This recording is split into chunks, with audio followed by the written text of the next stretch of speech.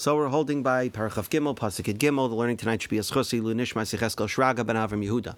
So we learned previously that David gets confirmation from the Urim V'Tumim that Shaul is indeed on his way to trap David, and that the people of Keilah are planning on betraying David and handing him over to Shaul.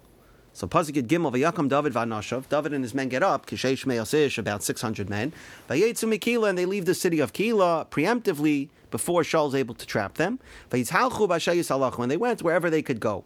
So Rashi explains that means that wherever they could find a safe haven, that's where they went. There was no particular destination. Radak similarly says that, again, they went without a destination. Vayitzhalchu b'Ashayis Halach means that whenever it was convenient, that's where they stopped to rest, but again, without a destination, without a purpose.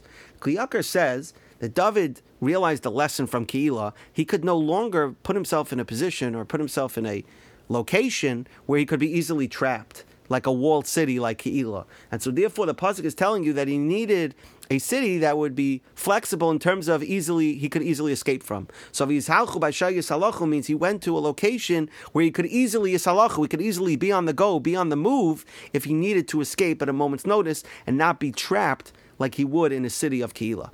The pasuk continues, Ulashal Hugad, Shaul was told, Kinimlat David Mikeilah, that David escaped from Keilah preemptively. So Vayech he stopped advancing.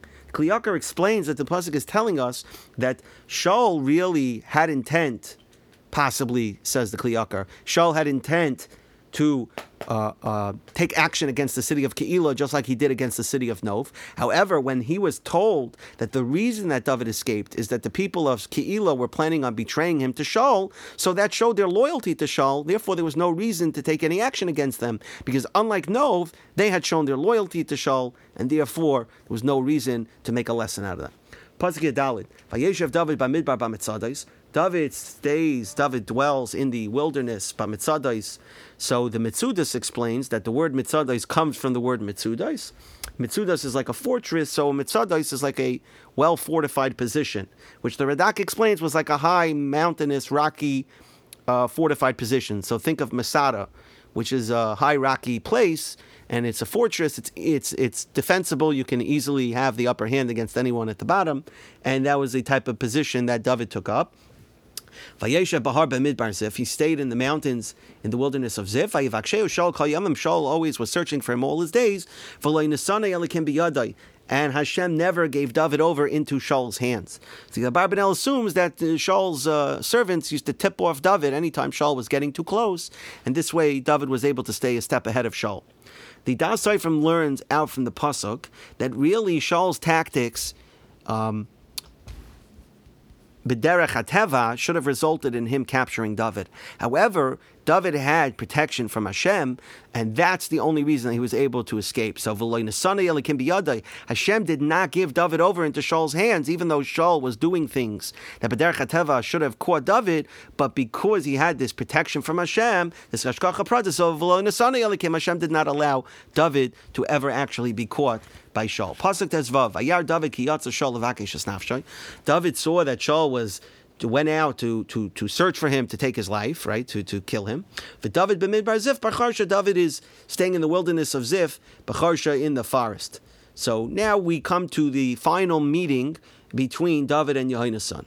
So Pasuk Tezayin, Vayakam Yonasan ben Shaul vayelech el David Charsha. So Yonasan, the son of Shaul, gets up and he goes to visit David in this forest of Charsha.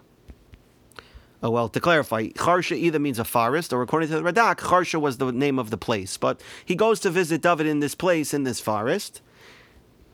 And the Me'am Loya says that we see that Yonasan puts his life in danger in order just to give David some words of chizuk, just to encourage David to continue escaping, continue living to fight another day, even though his own father was trying to kill David, and Yonasan put his life in danger by going into David's camp and potentially being associated with a rebel, but nevertheless, he felt that was important. Now, Das Seifrim says an interesting point, that the pasuk says that Yonasan just got up and went to visit David, like he knew exactly where he was. He had no trouble finding him.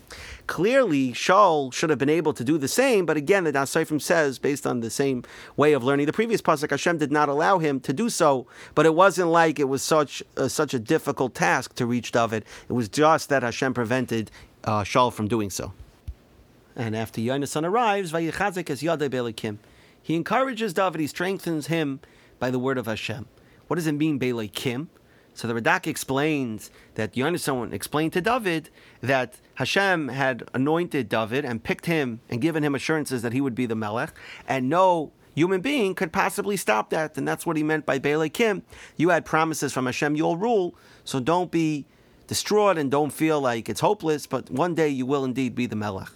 Rashi learns that Beilekim means that Yonasan was reinforcing the bris that he made previously with David, and Beilekim, that they sealed this bris with Hashem as their witness. The Dasaifrim learns that Yonasan reassured David by reminding him that all of these nisyanos that he was going through were brought by Hashem, and just like Hashem brought them, Hashem could easily remove them, and one day they would come to an end. And so, since Yonasan was referring to difficulties, he mentions Beilekim, which is reference to the Midas Hadin of Hashem, and that these are the nisyanos are coming from this Midas Hadin. But don't worry, don't lose faith. One day Hashem will remove them, and you'll be able to relax. Pasuk Yitzayin, Yonasan continues with words of encouragement. Vayomer Elav, and he said to David, Al Tira, don't be afraid. Ki lo simtzacha yad Shaul avi. The hand of my father Shaul will not find you. V'ata timlocha Yisrael, and one day you will rule over Klal Yisrael. Ve'anoichi eryeh lecha lemishnah, and I will be your second in command. V'gam Shaul avi yodea kain, and even my father Shaul knows this to be true. So the Radak explains that Yonasan here is requesting that David appoint him to be his second in command after David becomes the Melech, which is interesting because previously Yonasan said, back in Parakhov, that he hoped not to live to see the day that David would be the Melech. It would be too hard for him to live with. But now the Abarbanel says that Yonasan changed his mind. Or another pshat is that Yonasan is saying really he preferred not to see it, but if he were to see it, he wished at least that David would appoint it to be second in command. And the Gemara in Bava Metzia says that Yonasan is one of the most especially humble people in Klal Yisrael, because here he relinquishes his rights to the Malchus and agrees to accept a lower position than David, because that is the Ratzon Hashem, and that is the tremendous tzidkus, the tremendous anivus of Yonasan from this pasuk. What did Yonasan mean by even his father Shaul knows this? So the Radak says that even Shaul knew that David would be the Melech because he heard rumors that David had been anointed by Shmuel. Also, when David killed Goliath, Shaul himself said that if this boy was a descendant of Peretz, he had the qualities that assured that one day he would rule. Kli Yakar says, interestingly, he says the words V'gam Shaul avi yodea kain follows the fact that Yonasan will be second in command, meaning that Yonasan is saying, not only does my father know you're going to rule, but my father also knows that I'm perfectly happy relinquishing my rights to the throne and serving as your second in command. That also my father knows to be the case.